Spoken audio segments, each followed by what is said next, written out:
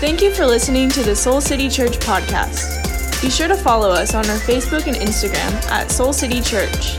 For more information, visit us on our website, soulcitychurch.com.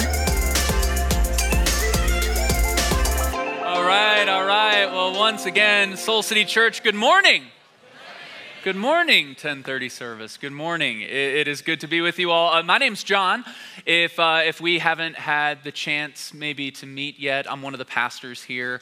And I just want to welcome all of you who braved the snow and the cold to make it here in the flesh, in person, in this room. A special welcome to those of you who are worshiping with us online as well.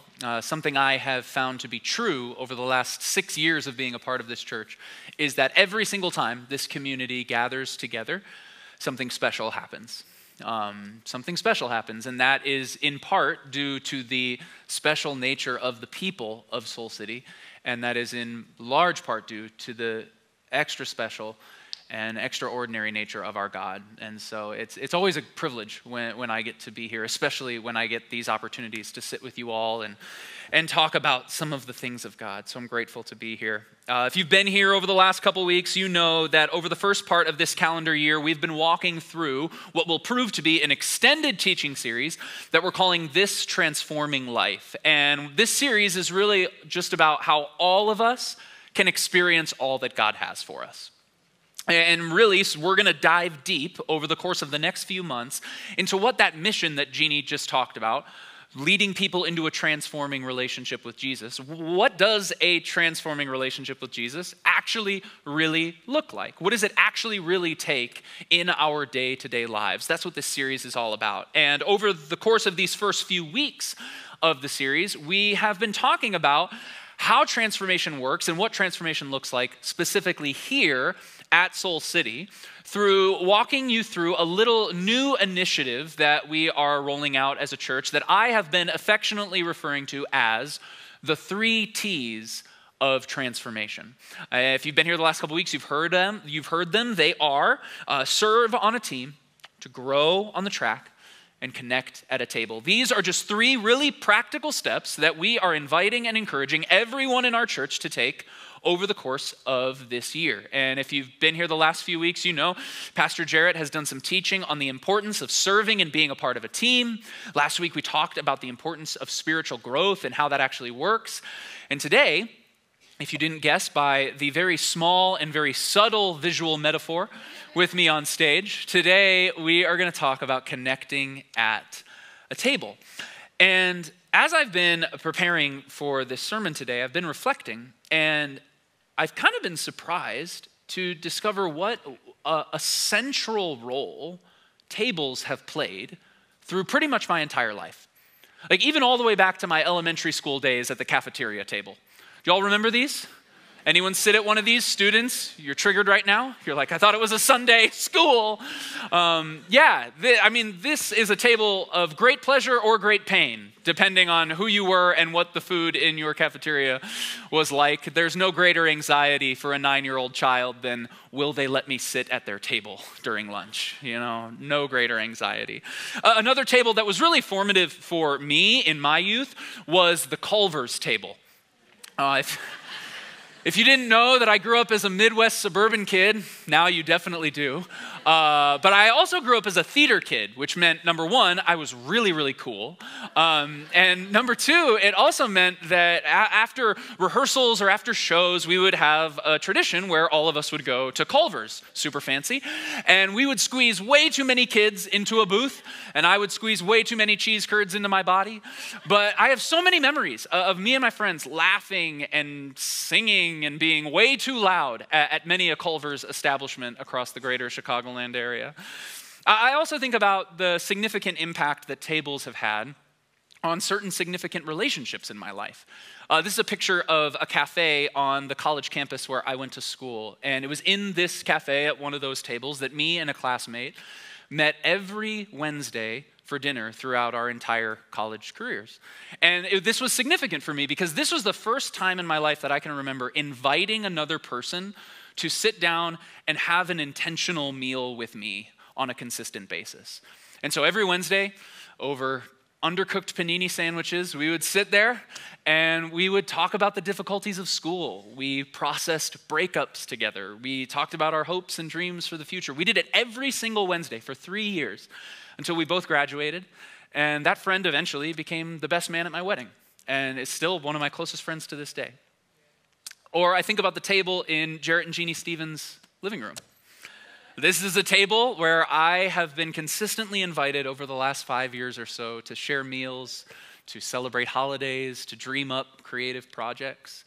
This is the place where a few years ago we sat as we discussed and we prayed and we discerned what it might look like for me to take on a full-time pastoral role here at the church. The job that I do day in and day out, it started at that table. And whenever I find myself needing wisdom, theirs is a table that I inevitably end up at. Or I think about this last year, when one of my closest friends from high school unexpectedly died of a stroke. And his memorial was really, really beautiful. But the most meaningful part of that grieving process for me was after the memorial, when me and some friends went to a restaurant, and for 3 hours, we talked, we told stories, we laughed, we cried, we shared memories of our friend, all around a table. And as I think about that and as I reflect, I start to realize that the table was not just the place where I was fed growing up, but in a way, the table is the place where I was formed as a person. And I'm sure you can think about your own life and your own story. You can think about all the things that have shaped you. You can think about all the relationships that God has used to form you into the person you are today. I'm willing to bet that most of them took place, at least in part, around some sort of table. Whether it was a dining room table, a restaurant table, a kitchen counter, a coffee table. It might have been 2 boxes and a board in someone's basement. I don't know what it was. Maybe there wasn't even a physical table present. But there were people gathered together for the sake of connection, and my guess is your life was enriched by it. Your life was formed and shaped by that practice. This is something that is actually foundational, not just to our American or Western culture. I think this is something that's foundational to human nature. Perhaps one of the things that we missed most during the height of the COVID-19 pandemic was our ability to do this. To get around a table with our friends or with our family and laugh and cry and connect and share really good food. Listen, I'm a part of the millennial generation. The one thing that millennials care most about in the world, other than ourselves, is brunch. Listen, we love our tables, especially when they come with mimosas and a side of pancakes, okay? Now, you all already know this though, because this is your reality. My guess is you probably sat at some kind of table this week, maybe even multiple. You already know this. But I guess the question that I really want to ask today is what does any of this have to do with faith? Because I imagine that you are probably at church because to some degree you want to grow spiritually. Like you, like me, you want to learn more about God.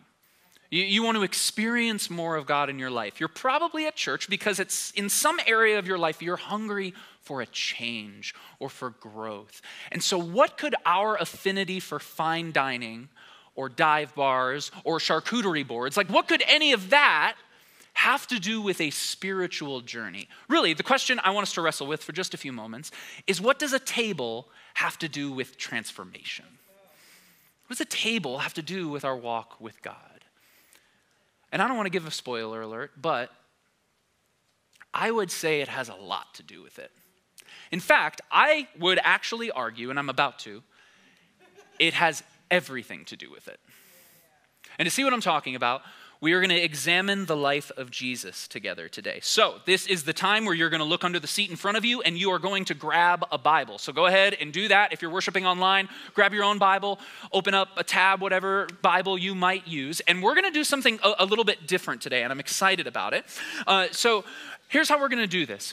If you are seated on this side of the room, my left, so if you're in this section or if you're on this side, the left side, stage left side of the auditorium, you all are going to turn your Bibles to Luke chapter 4. Luke chapter 4, which is on page 834.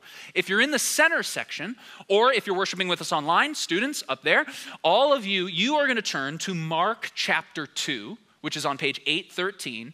And then over here, my right side family, up here in the balcony, down here on this right side section, you all are going to turn to Matthew chapter 26. That is on page 808 in the Soul City Bible. So all three of these passages are passages that we're going to walk through and we're going to look at together today. You're not just going to walk through your section. We're all going to walk through all three of them. And all three of these passages are pulled from different gospel accounts. And if you're unfamiliar, the gospels in the Bible are essentially biographies of the life of Jesus. So we're going to examine all three of these stories today. And I just want you to keep your eyes open for some common themes and threads that pop up between the three of them. Sound good? All right, let's dive in. So Luke chapter 4, I'm going to start reading in verse 38, actually. Verse 38 it says this: Jesus left the synagogue and went to the home of Simon. Now Simon's mother-in-law was suffering with a high fever, and they asked Jesus to help her. So he bent over her and rebuked the fever, and it left her. She got up at once and began to wait on them. Got it? Okay, that's story number one. Center section, you ready? Great, let's do this. We're going to turn, we're in Mark chapter 2. Mark chapter 2, I'm going to start reading in verse 15. It says this: while Jesus was having what?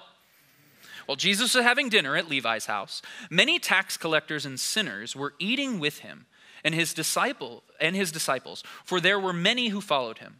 When the teachers of the law, who were the Pharisees, saw him, Jesus, eating with sinners and tax collectors, they asked his disciples, "Why does he eat with tax collectors and sinners?" On hearing this, Jesus said to them, "It is not the healthy who need a doctor, but the sick. I have not come to call the righteous, but sinners." Story number 2. All right, right side family, here we go. Story number 3, Matthew 26. I'm going to start reading in verse 26. It says this: while they were what?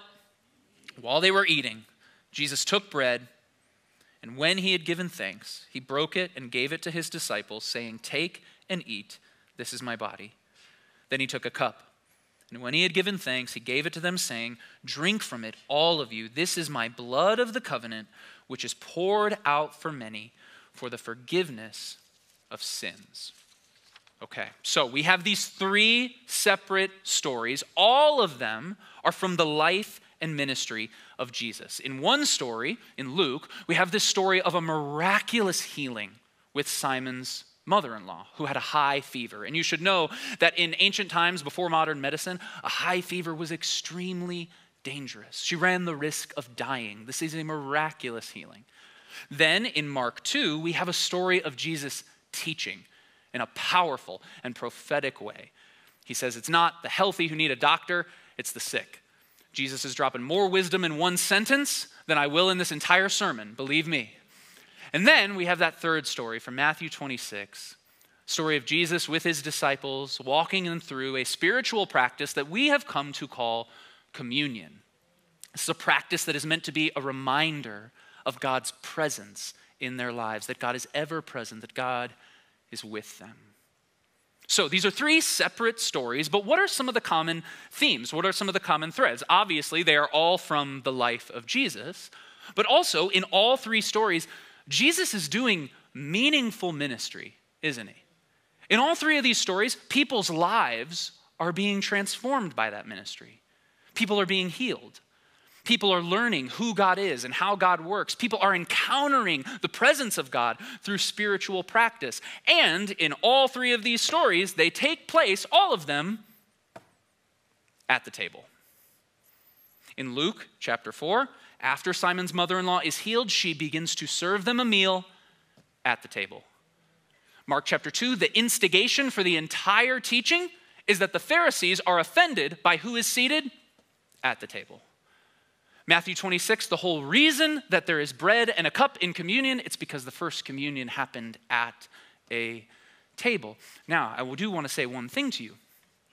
Don't you think that I had to search really hard and cherry pick these verses out of context in order to make them work for this sermon.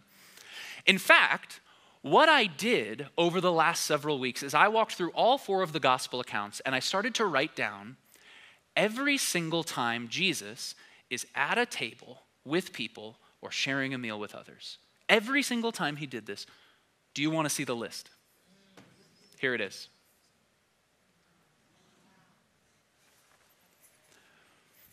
That is significant. That is just as many passages as Jesus' teaching. That is more passages than Jesus' healing. That is a significant number of passages. And I don't know about you, but I don't think that the gospel authors decided to include that many passages of Jesus being at a table simply because our boy got hungry. Like, it wasn't just because Jesus had an appetite, you know? And I know this because if you were to go through and read all of those stories, you would see that all of those tables and all of those stories had something in common with the stories that we just read, in that at those tables, God was moving as well. At every single one of those tables, transformation was happening. At every single one of those tables, it wasn't just meals being shared, it was lives being shared and lives being changed. At every single one. You see, it seems pretty clear to me that for Jesus, a table was not just a table. Like, a table wasn't just a place to come and sit and talk small talk and eat and steal glances at your phone. But Jesus clearly saw the table as a stage on which transformation and life change and the power and presence of God works itself out in people's lives. And really, what I have to say this morning is actually very, very simple. I just wonder what might change if we started looking at the tables we sit at in the same way. Like, what might change if we started to view tables the way that Jesus did? Because as we already talked about, this is something that a lot of us are already in the practice of doing. Getting together with people for a meal, getting together with people for drinks, inviting people over to your house for dinner. This is something that all of us, a lot of us at least, naturally do in our culture, especially in a city like the one that we live in. This is something we naturally do, but something Jesus saw, something Jesus understood, and something I desperately hope we can understand is that while tables are a natural practice, they also are packed with supernatural potential. Like, tables are a natural practice for some of us, but they have supernatural potential when we open our eyes and we open our hands and we say, God, I want you to have a seat at this table. I want you to be here and I want you to pour your power out over it. I just wonder, what if you started looking at the tables in your lives as a spiritual practice rather than just an engagement on your calendar? What if every lunch was not just an opportunity to connect with others, but an opportunity to connect with God and for you to help others connect with God? Think about your weekend night out with your friends, your holiday meals with your family, lunches with your coworkers. I wonder if these are things that are not meant to be done apart from God, as much as these are parts of our lives that God wants to be a part of, that God actually wants to pour out his power into. I wonder if tables might be, for some of us, our greatest vehicles for being transformed and for transforming this world. And let me be really clear about something, because I hear your thoughts a little bit. I'm not being the pastor who is going to suggest that from here on out, at every single table you sit at, every conversation can only ever and always be about Jesus. In fact, please don't be one of those people. I'm not saying that every meal has to turn into a Bible study, as much as maybe I would like for it to. Because rest assured, wherever life-giving connection is happening between people, Jesus is already working, whether we can see it and perceive it or not. Wherever joy and laughter is being shared between friends, Jesus is already at work. Wherever words of comfort or encouragement or hope are being given, Jesus is already working and lives are already being transformed. I think we have to stop limiting the work of Jesus to a church building, because as we just saw, for the last 2,000 years or so, Jesus has already been doing some of his best work at tables, in homes, outside of the walls, and into where people actually spend the majority of their lives, around something like this. And our invitation, I think, is merely to partner with God in that. To take something that many of us naturally do and open ourselves up to the possibility that that might be a place that God wants to be at as well. That might be an arena in which God wants to work as well. And I do want to say one final little thing on this, because I also recognize that for some of us in this room, for some of us online perhaps especially, this idea of getting around a table, or this idea of connecting with others, actually feels anything but natural. Maybe because of certain circumstances in your life, whether they be communal, familial, even financial, sometimes can feel like a barrier to this sort of thing. And you look at your life over the last couple years, and maybe there's actually been a real lack of this. There's been a lack of connection. There's been a lack of relationship. There's been a lack of gathering. And I know that's true of some folks, because I would say that's actually been true of me. I walked you through some of the tables that have formed me and shaped me, but as I look at my life over the last couple years, this is something that I have gotten out of rhythm with. Kind of lost my intention. And for me, it's because a lot of the people who used to fill, this isn't my table, I stole this from the prayer healing garden, but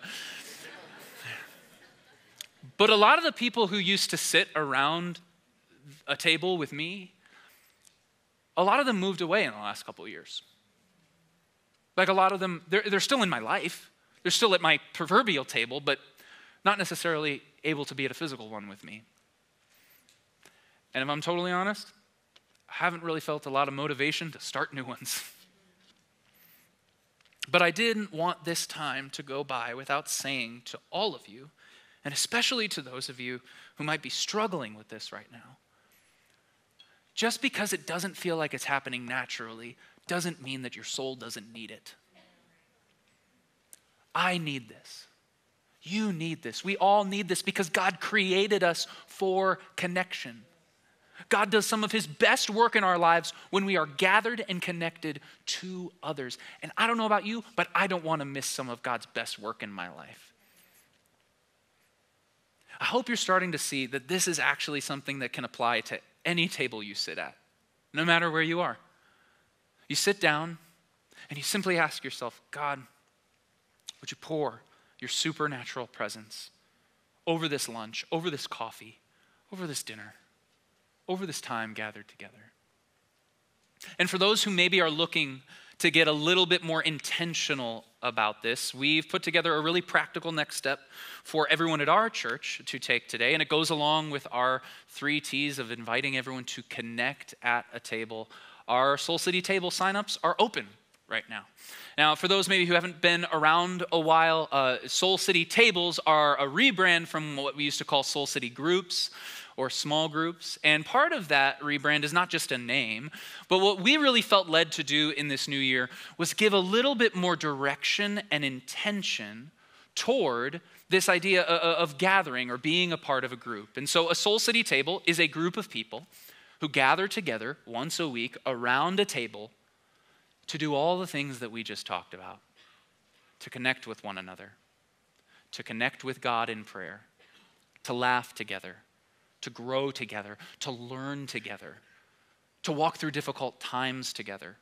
Remember earlier when I said not every table that you sit at has to explicitly be about Jesus? This is a great one that can explicitly be about Jesus. And so if you, in this season of life, you're just hungry for connection, you're hungry to get around a table again with people and connect and grow, I just want to invite you to scan the QR code that's going to be on the screen behind me, and you can sign up for a winter table.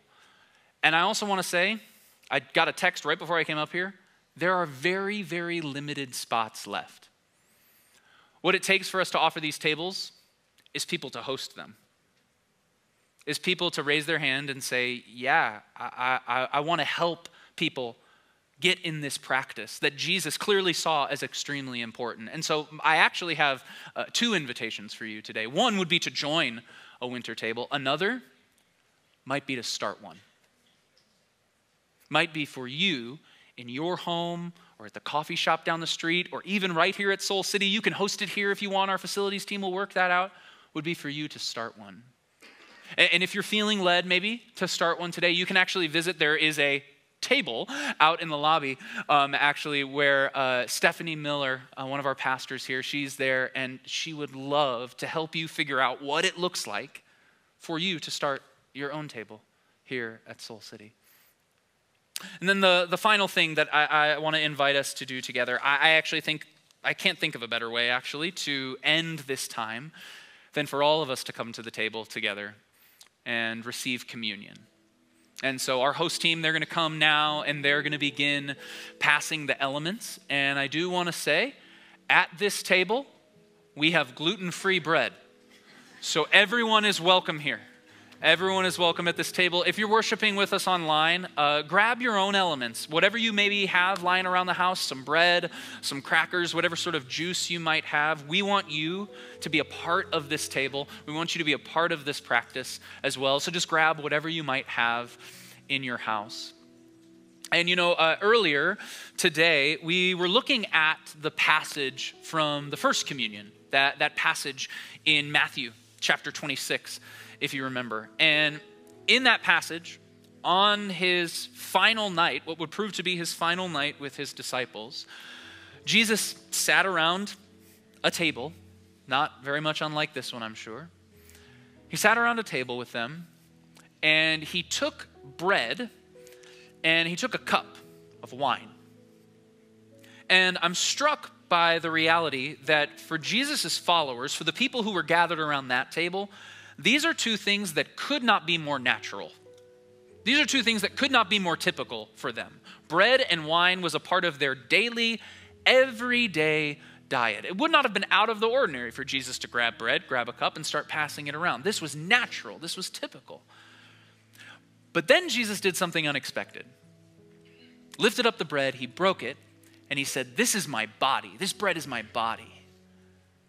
Then he took the cup and he said, "This is my blood, the blood of the covenant, which is poured out for the forgiveness of sins." What Jesus was doing there is he was taking these natural elements and giving them supernatural significance. He was saying, this isn't just bread. This isn't just a cup. Let this be a reminder of God's presence in your life.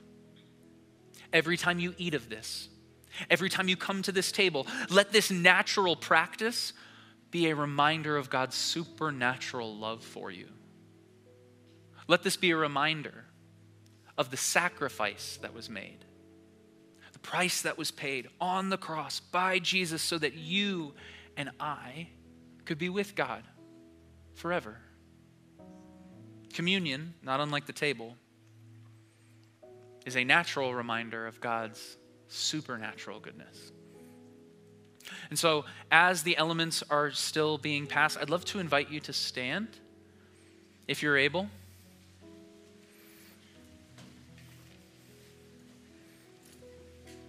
And we're going to pray together before we take the elements. If the elements are still being passed while we pray, might want to pray this one with the eyes open. Head on a swivel, everyone. Heart focused on Jesus. But let's pray together. Father, we thank you. I'm struck yet again by the grace that it is that you are a God who meets us where we are. You're not a God who makes us jump through hoops or go to extravagant lengths in order to encounter you. But you actually meet us in the places, oftentimes, that we already spend most of our time. And God, we're so sorry for how often we have sat at a table and not invited you to have a place there. God, we're so sorry for the times where we have missed the work that you're doing because we've been distracted by other things. And Father, I just pray right now that as we take communion together, that we would once again be reminded of the presence of God that is always with us at this communion table right now, and at the brunch table we'll sit at in about 20 to 30 minutes, the dinner table we're going to sit at tonight, the conference table we'll sit at tomorrow, every single place is a place where your power and your presence can be experienced. Remind us of that daily. And so as a reminder of your supernatural coming and meeting us in the natural, we take the bread and we take the cup together now.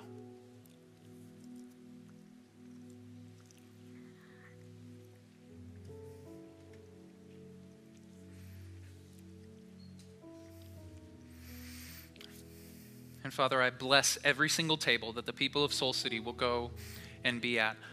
And I stand in confidence blessing those tables because I know you already have. I know you are already there. God, in this drive-through world, let us be people of the table. We love you. We pray all of this in Jesus' name. Amen.